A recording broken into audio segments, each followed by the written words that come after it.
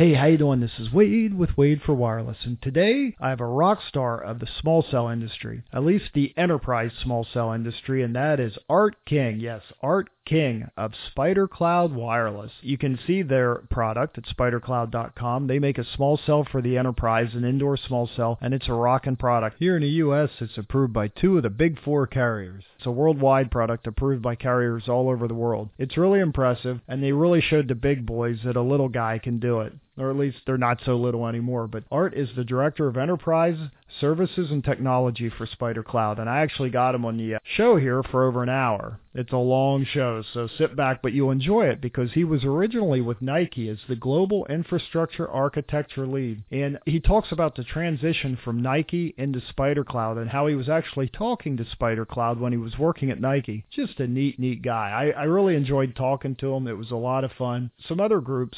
He's the Vice Chair of Services Working Group for the Small Cell Forum and a board member in the Small Cell Forum. And one thing you'll learn about SpiderCloud, which you'll see in this interview and read in my blog, wadeforwireless.com, is that they do so much impressive work for the enterprise.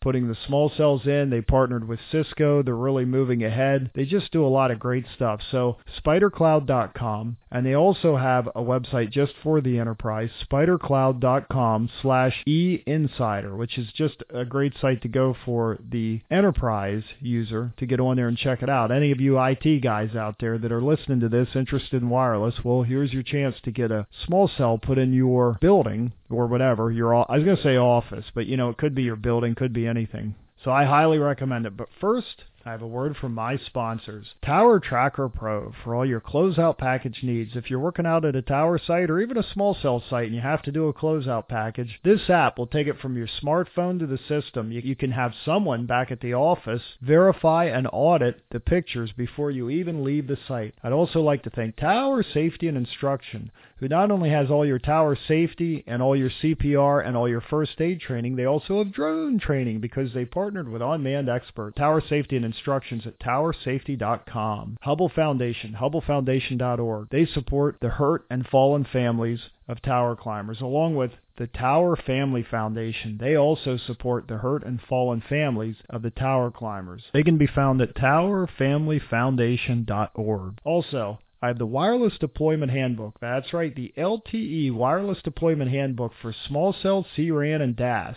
Available I made for you because you wanted to understand the end-to-end deployment process. So this may help. It will answer a lot of your questions. It's going to solve a lot of your problems if you're in the industry and you wonder how to do the handoffs. All this can be found at wadeforwireless.com, WADE4wireless.com, wadeforwireless.com. Go there and you'll find more information about all of this. Now, let's get into the interview because this guy is an interesting guy. You'll learn a lot. The beginning of it, he talks about the history and the transition from Nike to SpiderCloud, which I'm just so happy he let me put in the podcast. Art's just a neat guy. He's a fun guy to talk to. I met him face to face. He's excited about this work. He's just really an interesting guy, and he also talks about how SpiderCloud has done a lot for the small cell industry, but he's a realist too. He understands that their niche is the enterprise market. He's not looking to take over the world. He's not looking to compete with DAS and any of their major installations. He's looking for a specific niche market. He's a smart guy. So, without waiting any longer, here's the interview. So, how have you been? I haven't seen you since CDAS. Oh, man. Went to the Small Cells World Summit. We were awarded the Commercial Deployment Excellence for Enterprise at the summit. Wow. I think I saw that. That was pretty impressive. It's actually the 3rd year in a row that we've won it. So it was like kind of a little bit shocking to get it yet again. I told my leadership, it's like we're running out of tier 1s. We're going to have to land a carrier on Mars. You have to figure out what the next step is.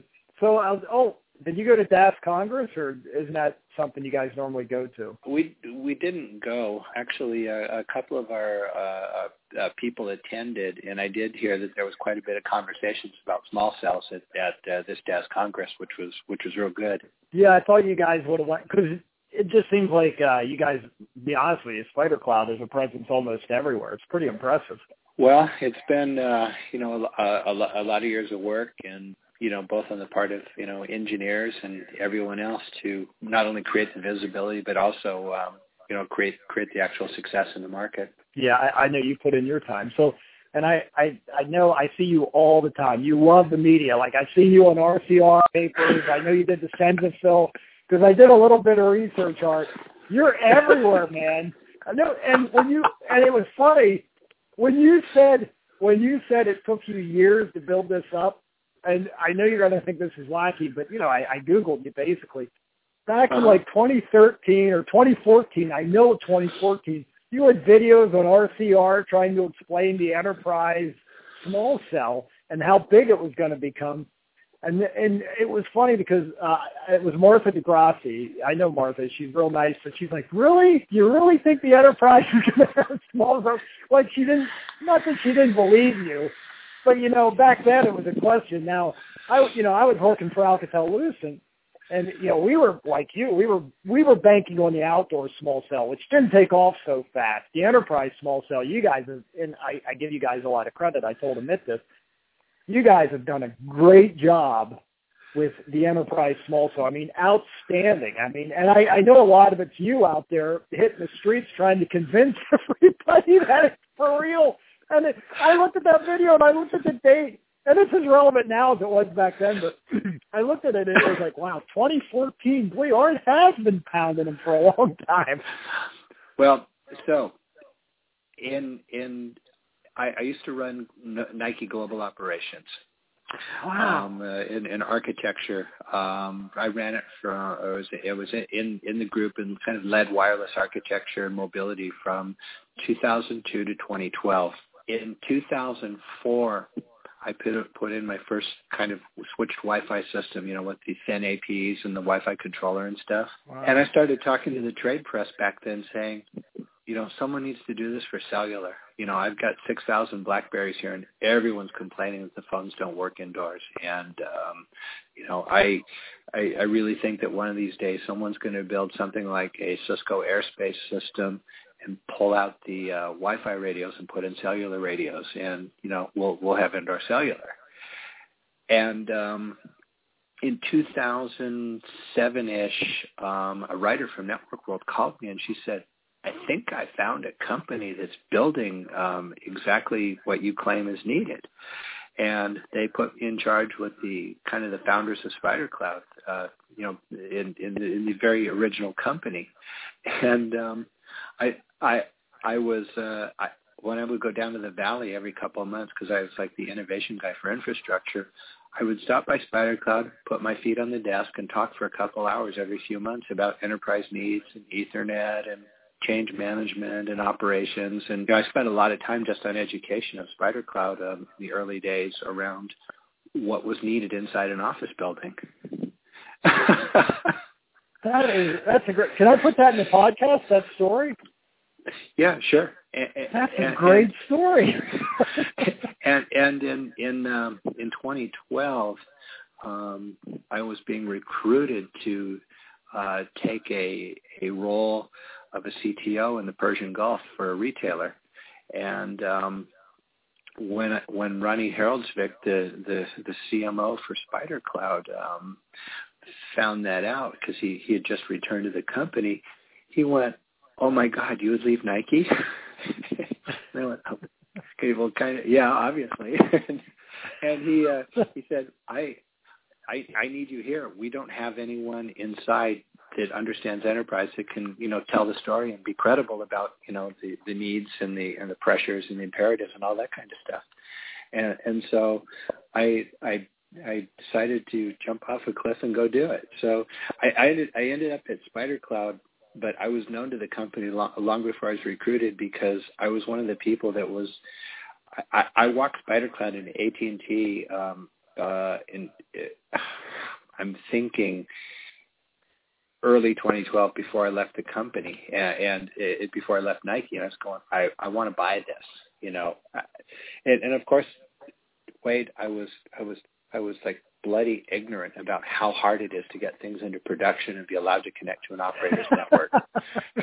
And I was like this country rube going, if you allow this to your network, I'll buy it. Art, wait. These are great stories. I don't want to miss a minute of it.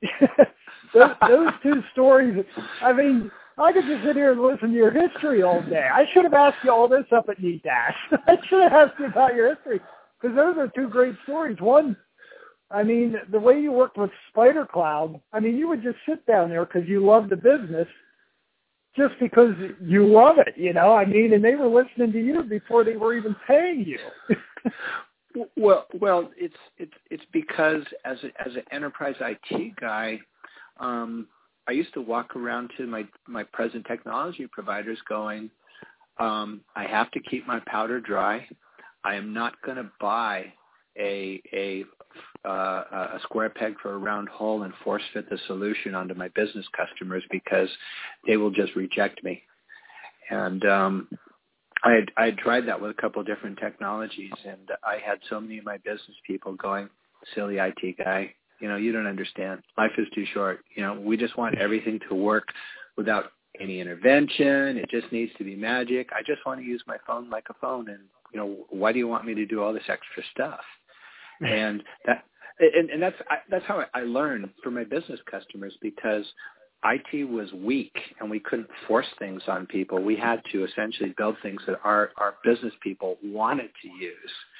And what we found with mobility is the business people, they didn't want to install OTT software.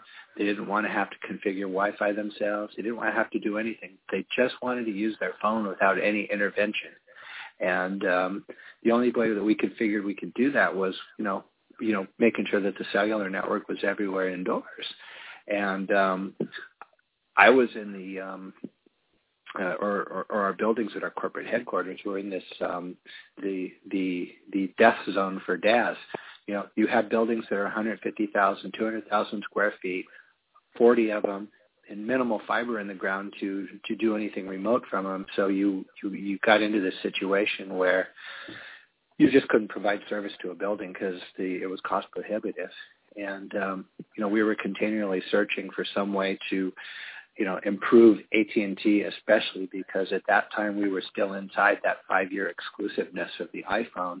And, you know, when we authorized the iPhone in 2009, when the international data plan became available, we went from 500 to 19,000 iPhones in 1 year.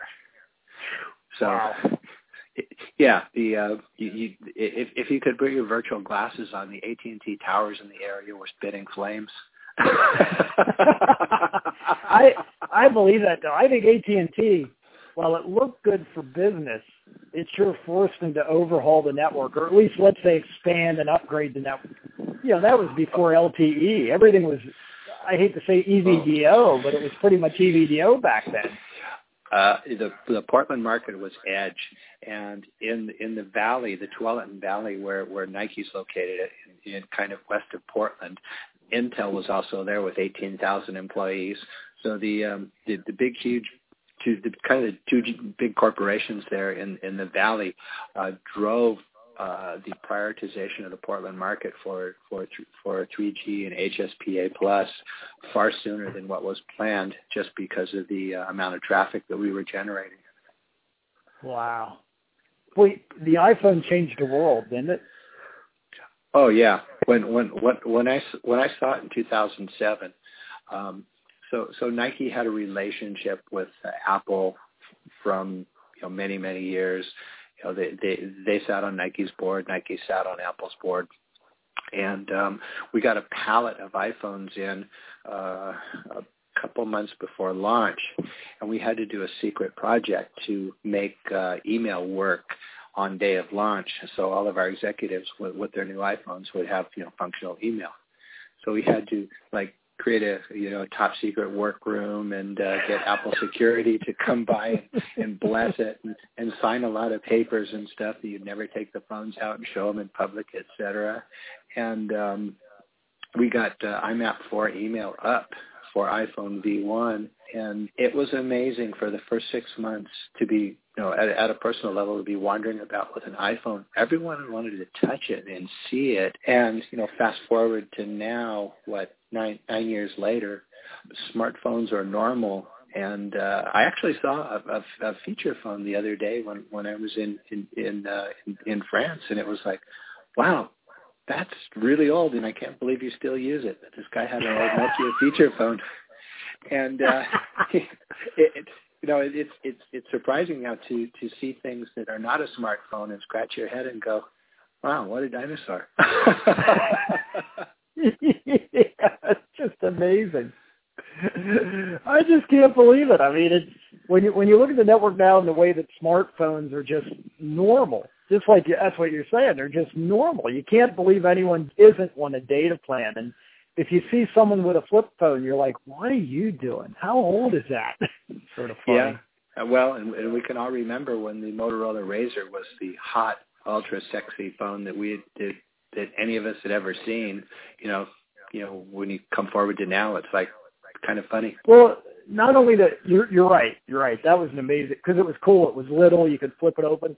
But to BlackBerry, who thought BlackBerry would go away? I mean, BlackBerry at the time, if you were in business, not many people had a BlackBerry for a personal phone. But if you worked for a big company or a business or something, chances are good you had a BlackBerry. I mean, you used it for email. That's how you kept in touch. That's how you kept, your lifeline to your business intact, by using a BlackBerry. And now BlackBerry, who uses a BlackBerry? It's either a Droid or an iPhone. Well, there was a certain amount of people that thought that a keyboard would never go away, and that the touchscreen had a very limited market appeal. I think the other effect was you got the internet in your pocket with the iPhone and the Android, because they got rid of WAP and all the dependencies for that strange website protocol that you had to write in to get to mobile devices prior to the iPhone. And the idea that you could actually have a real web experience on a standard website from a mobile device was just like this breakthrough moment for mobile. So let me ask you this. We talk about the enterprise small cells all the time, and one thing that I always bring up is that the carriers have to find a way, like they did the femto cells for personal use, to let other vendors install the enterprise small cells. Because right now, I think the carriers still have a lock on it, unless you know something I don't. I mean, you guys are farther ahead. I just think there has to be almost a way for either plug and play to work through the firewall, where the carrier spectrum can just come up. And I know they're worried about self-interference or worried about how it'll affect the network. But let's face it, I think there needs to be a way for other vendors to install these without just going to the carrier. I understand coordinating with a carrier, but the carriers don't want to pay to put them in everywhere. So there has to be an alternative method. I mean, what do you think? I don't disagree. I think everyone in our present base of operators is thinking about how to enable customer self-installation or customer funding and integration of some kind.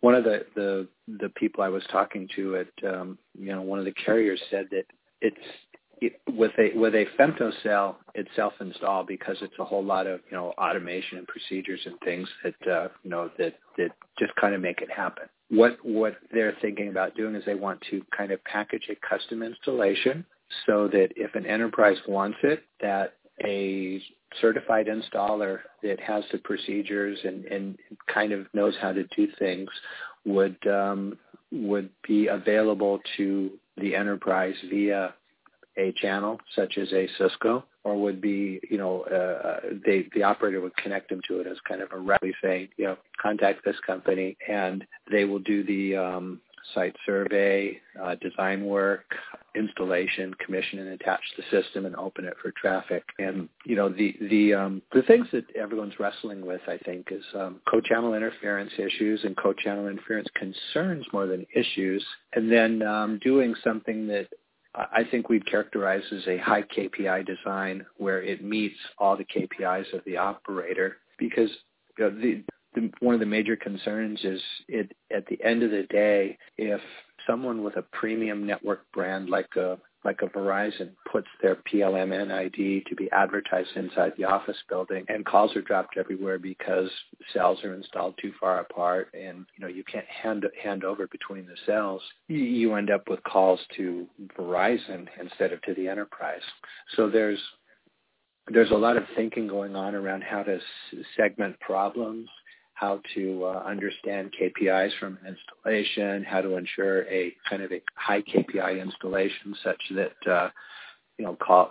there's not a lot of issues around the installation that wasn't kind of mandated by the carrier, but yet the installation process and what's done kind of has to be done by a certified installer that knows what to do, knows how to do it, and has the relationships with the operator to know who to talk to in a particular RF market to make sure that everyone's happy at the end of the day. I think that's a great idea, and I think the best way to do that is for the carriers to maybe start a program, just like you're saying, where they wouldn't pay for the install, but they could maybe distribute the small cells, because that would make sense, maybe, but also maybe approve the design and maybe even approve the vendors, the installers for the work.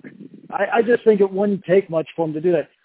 I don't know about Verizon, but AT&T already has things like that in place for other stuff, like for DAS and things like that. They already have programs set up where they control it. And I think it would just be a natural addition to a program like that. And it would also free up, they wouldn't have to pay for every small cell install. The enterprise could, and they could pay anybody. The enterprise could put it out to bid to multiple installers, assuming there's like a big market like Chicago, New York, Philadelphia, LA, where there's multiple installers around that could handle the job. In the smaller markets, it probably wouldn't be the competition you'd have. But is that what you're thinking? Something like that? Yeah, I think so, because one of the things that I see when I encounter some of the the folks in the DAS community, I was at CeBIT in Atlanta.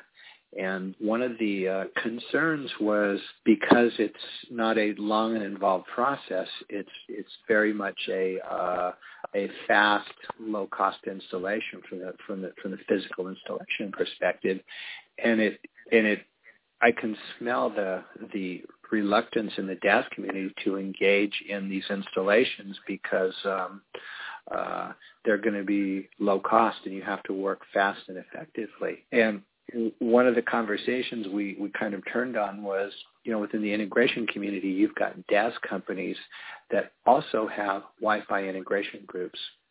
And, we talked about the notion of a labor sandwich. So at the top of the process, you have a skilled macrocellular RF engineer to walk the building, measure macro interference levels, mark all the locations on the map, do the predictive RF plan and stuff with an IB wave, and generate the radio layouts and the bill of materials for the radio infrastructure. Then in kind of the center of the sandwich, you have Wi-Fi dudes who know how to churn and burn, who know how to pull Cat5 cable quickly, Cat5e for the folks who are particular in the conversation, and are able to actually, do things very fast and effectively and hang radios and pull cables and, connect them to an Ethernet switch.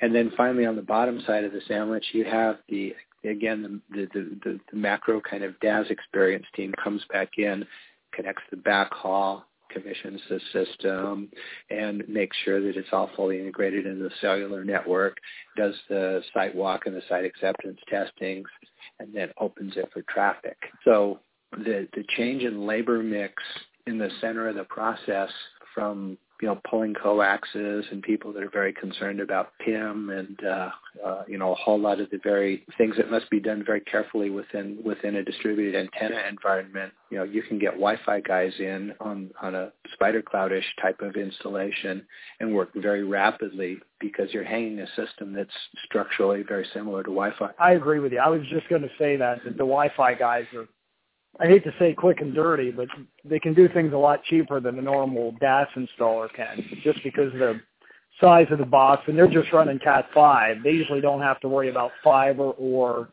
coax throughout the building.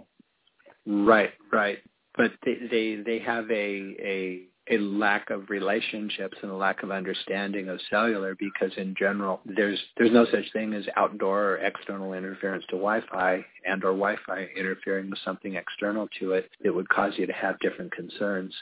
So the DES folks have a special opportunity in the market to either add Wi-Fi people to their staff to essentially manage construction, or Wi-Fi people that have the enterprise relationships that are a Cisco channel could potentially add a few DAS experienced RF modelers and people to commission systems and work with the macro teams and enter the market that way. Oh, that's a good idea. That's true. They could partner on any level just to get things done. Yeah, one of the people that I know right now that doesn't have any labor in their firm, they just do design work. They're essentially doing designs and IB Wave assistance and planning for people who want to enter the market but don't quite understand cellular RF. I know a lot of companies that do just IB Wave work, just the design work for indoors. That's plenty of work for a lot of people. But let me ask you something. So the Wi-Fi guys, if someone does a complete design on IB Wave,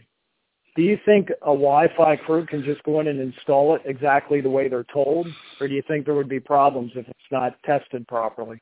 Well, I think that the testing and commissioning, until the RF engineers in a market are feeling extremely comfortable with a new technology, I think that there's a lot more overhead to ensure that there isn't any problems with the outdoor network. That conservatism, I think, it derives from the fact that people are getting bonus checks and their salary is based on meeting KPIs and making sure that the network itself is making all of its numbers. Good point. That's a good point. I didn't look at it that way, but yeah, you're right. The KPIs matter. Yeah, they do, and what we've seen on some of the things with different band classes, we've seen a lot of people trying to manage the co-channel problem by saying, hey, I'm using band class 13 for outdoors, and it's my beachfront network. But when I come into an office building, what I'll do is I'll hand up into band class 4 as a capacity frequency, and there's less chance of interference with the outside world because of propagation through windows and different materials and stuff is a lot rougher at band class 4 than 13. So there's people working within the licensed spectrum infrastructure and within their holdings to specifically take the higher frequencies and use them for indoor capacity frequencies. Changing the subject here real quick. So that's all good. 3.5 gigahertz, the CBRS, the Citizens Band Radio Network, CBRN here in the U.S. Do you think that's going to be a game changer? I mean, do you think it's going to be something that can almost be a neutral host that other people can build out? Or do you think the carriers will suck it up as much as they can and use it? I mean, or do you think for Spider Cloud, either scenario is probably good for you guys because I know you're already working on it. Do you feel that's going to be something that's going to deploy a lot of small cells, or do you think people will make a move to LTEU first? So when you're talking standalone pieces of spectrum, the thing that we're optimistic about and are very, we're actually participating in the alliance is MultiFire. Yeah. So, and that is the next logical evolution beyond LTEU and LAA, where you lose the anchor frequency in licensed spectrum, and the uplink and downlink both exist in a piece of unlicensed spectrum. If you look at that, I think the dream in the cellular world, or something that would be interesting, would be a piece of global frequency, low power, unlicensed, where everyone can kind of contend in it with the access protocols to the Airlink that's kind of friendly and allows everyone to kind of exist in the same airspace without crushing each other. Well, it's a nice dream, but with LTEU, do you think that'll happen there? With 3.5 gig, it's more of a dedicated spectrum, but with LTEU, with MultiFire, let's say, with MultiFire, I mean, do you think it's going to be like Wi-Fi where you go somewhere and there could be 5 access points? Or do you think it'll be managed a little better? If I was in the enterprise, what I would do is I would install one MultiFire platform with connections to all the mobile cores that were available in my country. Oh, okay. So I see what you're saying. So that's a more practical way to manage it. So when I look at MultiFire, it brings the neutral host small cell dream to fruition by basically saying, one piece of technology or one piece of spectrum, one access method, and and it's an alternative to a gigantic wideband antenna and a bunch of base stations as the alternative approach. Wow, I didn't think of it that much. So by putting in MultiFire, I guess you still need your own core, but you can connect to anyone's core through that. I don't really know a lot about MultiFire other than it's going to be a standalone unlicensed LTE system. I don't know about the core or the back end, and maybe you do. I mean, is that something where an enterprise would have their own core and then they would just try to connect to all the carriers through an agreement, of course? That's certainly one possibility. The other possibility is that the operator's PLMN is directly advertised on the MultiFire network, so you hand over into the building, and when you walk out, you hand out, and your phone doesn't know that it isn't on a Verizon network or an AT&T network. So it's more extending the operator's identity inside the building. And I think that's where the operator community will want to make sure that it's a high KPI installation because their brand identity is at stake, inside the facility. So by stating it like that, do you think the carriers will still want control over how it's installed in the engineering, or do you think they'll just trust the enterprise to do all that? I think either they'll want control over the, or at least records and understanding of how it's installed, and or a site walk to be conducted before they allow the core to be turned on. How it's going to happen is, I think, very much up in the air because the specifications for the technology are in development. But I think that in order to identify the network as a particular carrier's network, they're going to want to make sure that they do their due diligence on whatever's been done for the installation. KPIs matter. That's what you're saying. Well, yeah, they do because you end up getting blamed for dropped calls when in fact it might not be your issue. Yeah, that's a good point. Hey, I'm glad you gave me that perspective because I didn't even think about that. That's a great point. I mean, they're going to call the carrier. They're not going to call and complain to anybody else. But with Wi-Fi, people just sort of write it off. That's Wi-Fi. That happens. But with carriers, you expect that seamless coverage. Yeah, and it might be that when you walk into the office building, for instance, where I used to work at, your phone will switch from showing the carrier's identity to basically showing Nike, and that's who you call and complain to. It's like that when the Nike cellular network is hosed, you call your own service desk. Yeah, good point. So, but the other thing that we're hearing about MultiFire is also the interest in having your own packet core for private devices, especially in places like hospitals where you want to get rid of multiple layers of communication networks and converge on one technology. You want to get smartphones in everyone's hands because of the apps you can build, onto the smartphones. And maybe for HIPAA regulations and other things, you actually can't do certain functions on a LTE attached tablet that's attached to an operator because due to privacy regulations, you can't have the data stream circling out through the packet core and back over the internet to the hospital. All the data traffic has to stay in the hospital. We all know that smartphones and tablets are breakthrough devices, and to be able to get LTE in there so you have fair access to spectrum, and you get a lot of the voice and more deterministic services delivered correctly, combined with all the privacy and control of private Wi-Fi. I think it's a very complementary strategy to add into a private Wi-Fi infrastructure is then add in LTE. So when you say in a hospital for the HIPAA, I love the idea of a private network. Would it make more sense for them to have unlicensed LTE, or would it make more sense for them to have like something licensed like 3.5 gig? The 3.5 gig has a lot of the I'm not sure of all the nuances of GAA servers and how to get kind of committed spectrum in there, requesting it from the spectrum server versus kind of uncommitted spectrum. But 3.5. The power of it is it eliminates the potential kind of more like geopolitical conflict with Wi-Fi, and or the suspicion that whatever you're doing is interfering with performance in my Wi-Fi spectrum. 3.5 solves for that just by not operating within the Wi-Fi universe. the downside of it is it's not a global band. That to me is the most powerful thing about, unlicensed spectrum is some of these things for cellular. It would be great to have a global low power band that couldn't be auctioned off that everyone could use for, indoor support. No, that's true. That's a great point. Yeah. Well, it seems kind of obvious. And, you got to bet that there's lots and lots of people that are trying to, work through that with ITU. That is one I think, yeah, or not. You're right. I'm just letting it all sink in. You're really through a lot there. I got to admit it is nice to go worldwide and your Wi-Fi works, well, anywhere you go or almost anywhere, it works.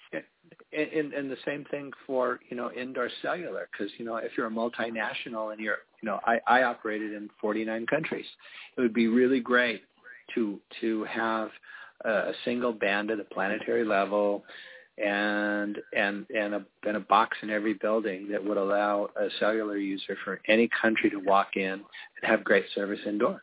That would be awesome. Well, it's one of those things that, how cellular is.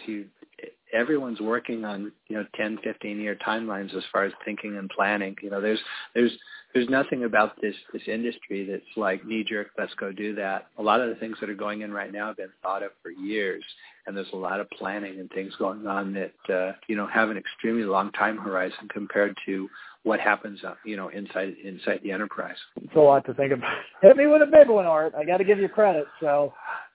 You look at the big operators. When they're spending $10 billion a year in capital, and they need to evolve this machine that has 130 million people on it from point A to point B without any of the subscribers on the machine noticing that it's changing underneath them. My hat's off. I have a great amount of respect for the cellular operators to be. And the technical staff to be moving these gigantic pieces of investment from CDPD to Edge to 3G to HSPA Plus to LTE and all the different spectrum bands that we're operating in. It's a monumental task running these machines. I don't even fully grasp it because I've never been inside operations in a service provider and lived it, but it just looks massive from the outside.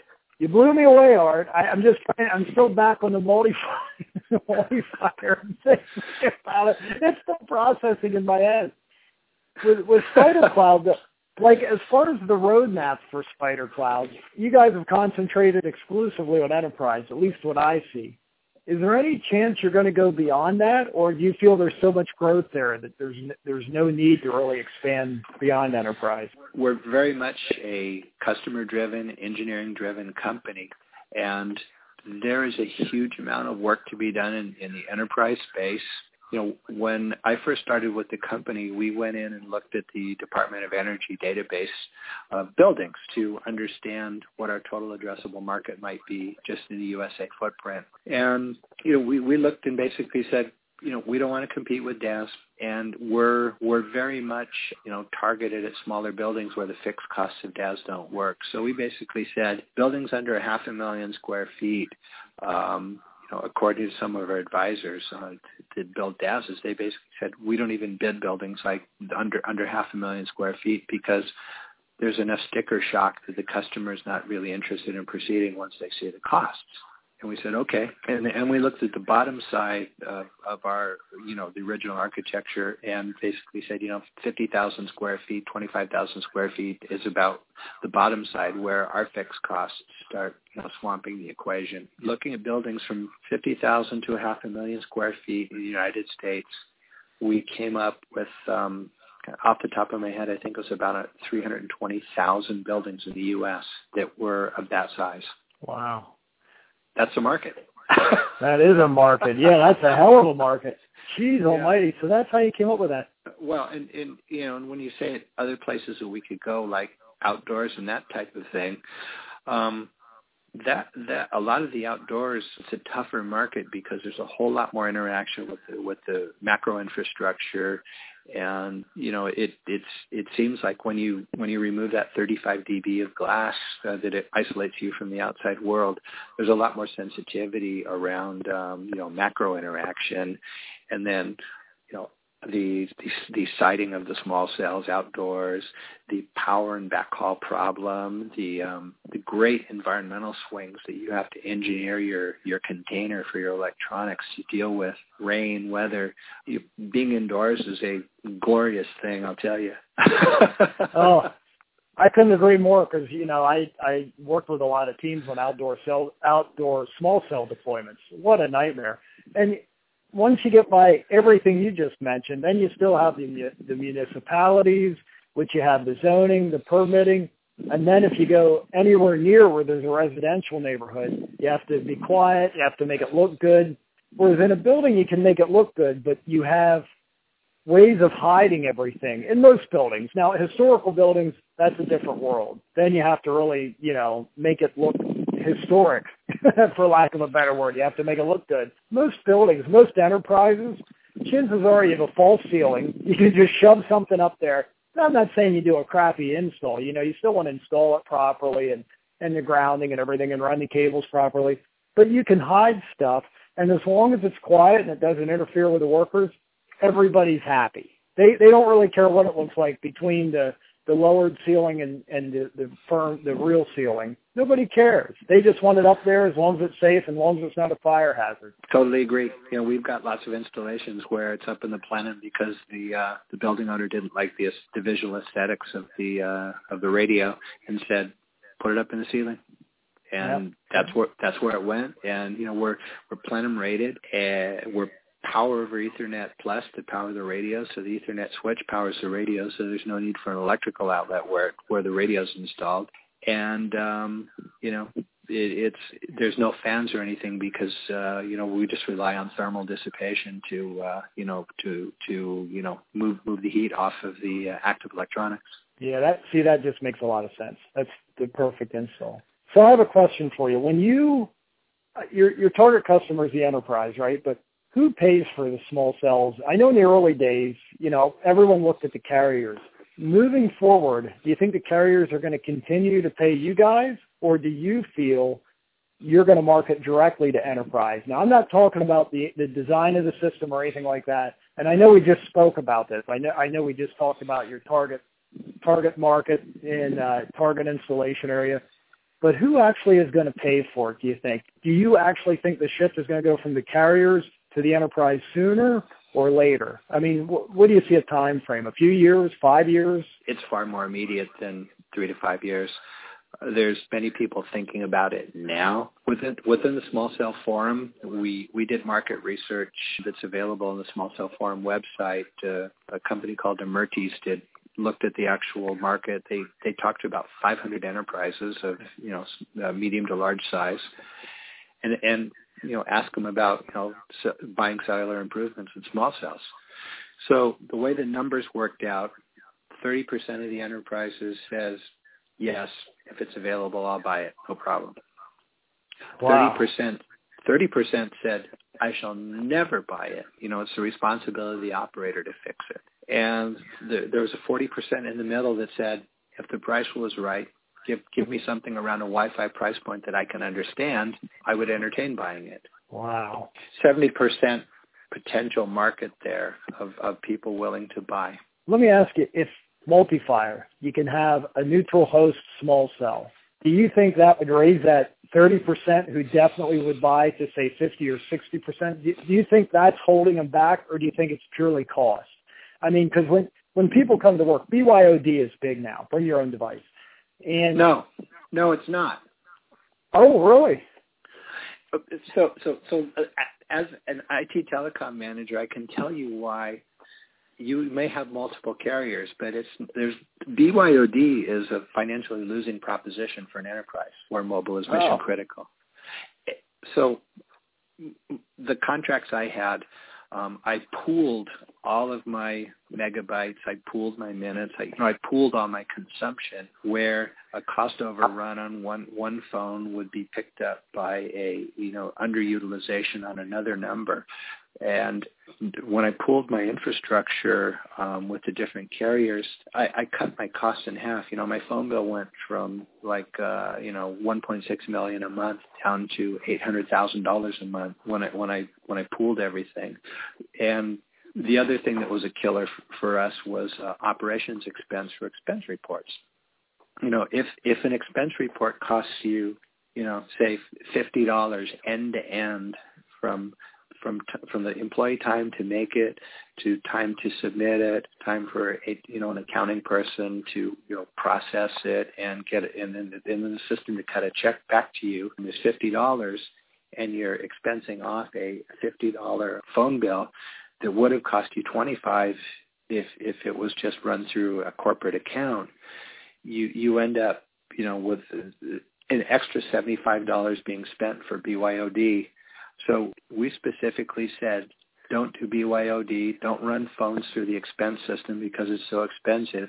And we've got a lot of leverage such that if you drop your iPhone in the pond at home and you're a personal user, you're going to pay the $700 to replace the iPhone, but we might be able to finagle you an iPhone if it gets damaged, under a corporate account, because we've got so much more leverage. Wow. I didn't even think of it that way. That makes so much sense, because people don't realize the overhead that goes into managing something like that. Like a lot of companies, all they do, they look at the bottom line, like, oh, well, we're not paying all this anymore. But yeah, you are. You're paying for the overhead to manage it from some employee out there that basically is going to expense it anyway. That's what you're saying, right? Right. Well, in some departments, we had like 100 phones in like a marketing department, and there was 2 people full time managing phone bills and managing rate plans on the phones and all that kind of thing. And they were like joyful when we pooled the phones back in, like, I think we pooled in 2005, and they basically were going, oh my God, we don't need to manage plans anymore and manage anything. We're just going to get a PDF via email to finance on the monthly expense. They were like thrilled to get out of essentially being the shadow telecom operations within their own department. Yeah, that makes sense. Wow. Hey, I'm glad I asked you about that, because I didn't realize what a burden BYOD would be, because I read about it a lot, but I don't know. I didn't know it was such a nightmare.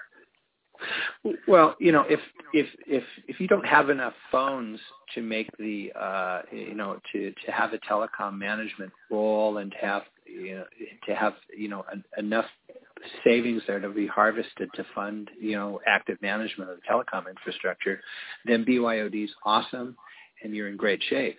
But you get above a certain amount of lines, and then it makes more sense to actively manage them, to have corporate accounts, and to potentially feed everything through a telecom expense management vendor, so that you have all the metrics and everything's kind of in order electronically. Back to my original question. Out of all the people, I didn't forget. I know you're trying to get out of it. But all those IT vendors out there, the 30% that would buy and the 40% that were on the edge, they said it was all about price. But do you think a neutral host small cell, just, a SIM multiplier, something pretty straightforward like that, do you think that would be more attractive to the enterprise, let's say, for them to purchase small cells? Or do you think that doesn't matter? It just doesn't matter? There'll be some people that want to wait for that, X years into the future. And there's other people that absolutely want solutions now for the contracted service they're buying from Operator X. They want Operator X's small cells to, solve the complaints of their business users. For us as Spider Cloud, that's not a market that we directly would go after, because we don't have the oomph to do that. But we see that, Cisco, because they OEM the Spider Cloud platform and have 47,000 people in the field and have just a huge army of channel partners, that that go-to-market to the enterprise will be very much satisfied by, the Cisco channel. Oh, that makes sense. Yeah, that's a good plan. I would also plug into that same statement that that's where a lot of the potential DAS vendors and or cellular RF designers and system commissioners can partner with people like Cisco and say, within this region, I can support any of your channel partners who are calling on enterprises who need to turn up a Cisco unified small cell and platform. I can support you on that turn up and all the RF engineering and things that you have to do for cellular that your channel partners won't know how to do, but they can certainly install the system. I can provide the front end labor and the back end commissioning and make you all successful. So what you're saying there is if I was an installer, an integrator, someone that could do the design, the backhaul, well, at least, that had enterprise customers and handled the backhaul, the firewall, and things like that. If I was that guy that could do it turnkey, would I come to Spider Cloud to do that job, or would I go to a carrier, pull it off, or would I go to Cisco, someone like a Cisco? The logistics have not been fully fleshed out yet as far as what the process flow would look like. I mean, so at the beginning, you have an IT manager complaining about cellular coverage. If they're complaining to the operator, the salesperson for the operator might reference them to an appropriate channel partner that could do the work for them. Or if they're actually talking to a system integrator or Cisco, they could potentially start the project on that side. But at the end of the day, whoever's providing the backhaul and the terminating connection and a lot of the kind of parameters to the small cell system that are necessary to integrate it into the overall cellular network, the project will be made visible kind of automatically because you just can't randomly connect stuff into the cellular network. So how the projects become visible and approved by the operator, those are like points of discussion, I think that obviously need to be solved for. Yeah, well, just like you're saying, that needs to be worked out quickly, I think. I don't think and I think the carriers are holding it up because, quite frankly, I don't think a lot of them are ready to let go of any control, even though it's indoors, even though it would make a lot of sense. I think you still have the guys watching the network saying, we don't want anyone touching the network. They're still saying that. Even though they did allow femto cells to go in for the home, I think they need to step it up a bit. But I don't know. But I don't see everything. Maybe they're working towards this and they just don't have the solution. Well, and as you were talking about 3.5 gig CBRS and maybe and or multi-fire in 5 gig, both of those solutions, because they're not co-channel with the outdoor network, the concern about them is going to be a whole lot less than what you see today when you're installing a small cell that's co-channel with the macro outdoors. Then the network guys won't be worried about it. They'll say, yeah, do whatever you want. It won't affect us. Well, they'll have concerns about there's going to be hand-in and hand-out concerns, and there's going to be concerns about internal handover and quality KPIs inside the building, whether or not the PLMN will be, advertised inside the building, or whether it will, have the corporation's name in the upper left-hand corner of the phone when they're indoors. There's little things like that to be worked out, but from quality control and management of the outdoor macro network, it takes a lot of issues off the table for that team. And the other effect that we've seen with the indoor systems is starting to do like integrated engineering, where an enterprise office building is providing a massive offered load on the macro network, and it starts making sense to say, if it's going to take $1 million to upgrade the tower or $200,000 to offload the enterprise via Spider Cloud, there's a lot of integrated thinking going on to say, let's defer the investment in the tower and take the enterprise off the outdoor network, and have them served by indoor small cell infrastructure. That makes a lot of sense. Changing the subject here, I got another question. Your partnership with Cisco, Has that worked out well for you guys? I mean, are they a great part? I know you're going to say they're great, but has that worked out pretty well for you guys as far as the teamwork? Because it seems to me like there's a lot of synergies there. I know, they OEM your product, but it seems like you guys have a pretty good partnership. Yeah, so far the heavy lifting is more crossing the silos between the enterprise and the service provider organization. So the Cisco's SP organization, is pretty much what you'd expect. They're extremely good at what they do and how they call on the carriers, and just the crossover work to get the enterprise channels activated is a real heavy lifting that is in process there. It's a nice partner to have. I mean, it's nice they OEM your product. It looks good in your resume, if nothing else. Well, it's at a global level. As someone who spent about $10 million a year on Cisco, in my prior role, their products don't break. They stand behind them, and if there's issues and stuff, there's TAC, there's spare parts, there's global logistics available. There's a lot of things that Cisco has for multinationals that work very well at a global level and even at a national level. So, there's very high touch services they can offer because they've got all the organization built that Spider Cloud will frankly never do, because we're very much the builder of the product, but not the we're not a services organization and an installation organization relative to what something like Cisco has in place with their channels, professional services, and all their logistics and TAC infrastructure. Yeah, that makes sense. Art, you're an amazing guy. I love talking to you.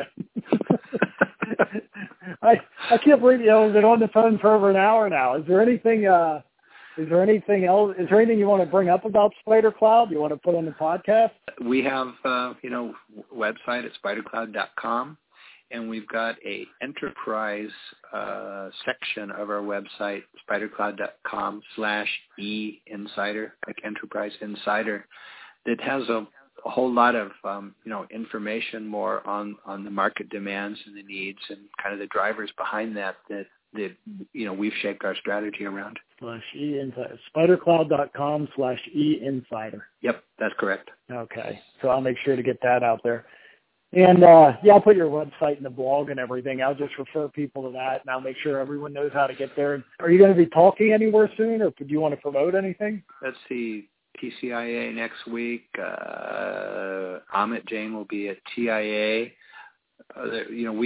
We attend a lot of events and continue to engage and talk to the public quite a bit. Creating visibility is an ongoing process. It never stops because there's always someone new that's never heard the message before and that kind of thing.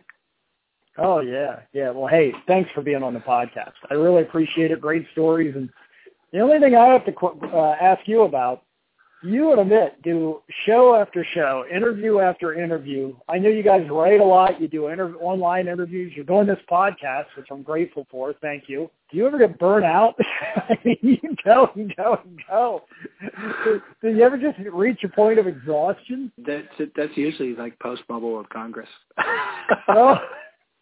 Well, you have to understand in Mobile World Congress to prepare for it every year, you start about 6 months before the event begins. I believe it, because that's a huge event. They cover everything there, and everybody does. And I've never been to it. I just see all the blowback, and it's every OEM. Every OEM has so much that they present there, and everyone wants to be the first to have world-breaking news and the new products and everything. So, yeah, I can only imagine the preparation that goes into that. Especially, not just for you guys, but for everybody. But it just has to be exhausting getting ready for it. And like you said, it's 6 months ahead of time. And you don't have to answer this if you don't want to. But do you guys try to plan your product releases for that same week like everybody else seems to? Yes and no. It's kind of situational. So, we like everyone else, we always plan PR and announcements around events and kind of stage announcements that way. But the product kind of goes out when it goes out to the actual customers. You don't wait for a show or anything. As soon as it's ready, you put it out there. As soon as you're done testing and everything, but as soon as it's ready and ready for the public, you put it out. Yeah, and it's more the carrier life cycle, the lab work and everything else necessary to get things ready. It's a huge amount of work that it's the approval cycle is very, very long compared to when things are announced, just because of the way things work and what you have to do within each cellular network is kind of custom for that network. That's something I try to tell people. I think a lot of people don't understand when a product comes to market, to get it on the carrier system, it can be anywhere from 3 months to a year, maybe longer, just to get the approval process, the lab testing, the fit, everything it has to go through. It takes a long time. And that's why when you guys came to market, I was so impressed because, like I said, I worked with Alcatel-Lucent, Nokia. It takes so long to get any product through that. And you guys came out, and to me, remember where I was coming from, came out of nowhere. And suddenly you're everywhere. You must have, the patience that your teams must have had to go through the carriers like that with a new product like this. It's just amazing. It's impressive. My hat's off to you. Our principal engineers that do the lab work and the IoT work, our kind of informal CTO, our VPs of system engineering, our product management people, and all the people in engineering within our company that can identify issues, shoot bugs, patch code, read traces and stuff. It's the overall team that's responsible for our success. It's not any one group of people. It's the kind of the whole machine hitting on all cylinders at the same time. It's pretty impressive, inside the company to see what is achieved. Wow. Yeah. Well, you guys are amazing because I know what's involved in that just because I dealt with it in the past. The patience your engineers must have had because a lot of people don't realize when you're going just through the lab test, you almost have to be available every day. You never know when they're going to hit, they being the carriers. You never know when the carriers are going to hit you up with questions or problems, and sometimes they could put your stuff on a shelf, and then 3 weeks later, suddenly they're working on it every day of the week. It's just exhausting. So yeah, you have a great team. I admire how far your company has come in such a short time. It's really impressive. Well, we're coming up on being 10 years, so it's not an overnight success. It's been a lot of work for many people. Yeah, good job. Well, that's all I have, Art. Thank you for your time. I really appreciate it, and I really enjoyed meeting you up at NEDAS. I just thought that was a great show. I enjoyed that. And thanks for taking the time out to do this. Very cool, and we shall be talking soon, Wade. All right, you got it. Take care, Art. Okay, cheers. Thank you. So there it was, my interview with Art King, the legend in the small cell industry of SpiderCloud Wireless, spidercloud.com. I'd recommend you go to my website at wadeforwireless.com to find out more about them and more about anything else you heard in this. I have the links in there for the Enterprise website, for his blog, for what he's done. He's done a lot of slide shares. The award at the Small Cell World Summit, really impressive. So if you get a chance, check it out. Check out the links. Be smart, be safe, and pay attention. See ya!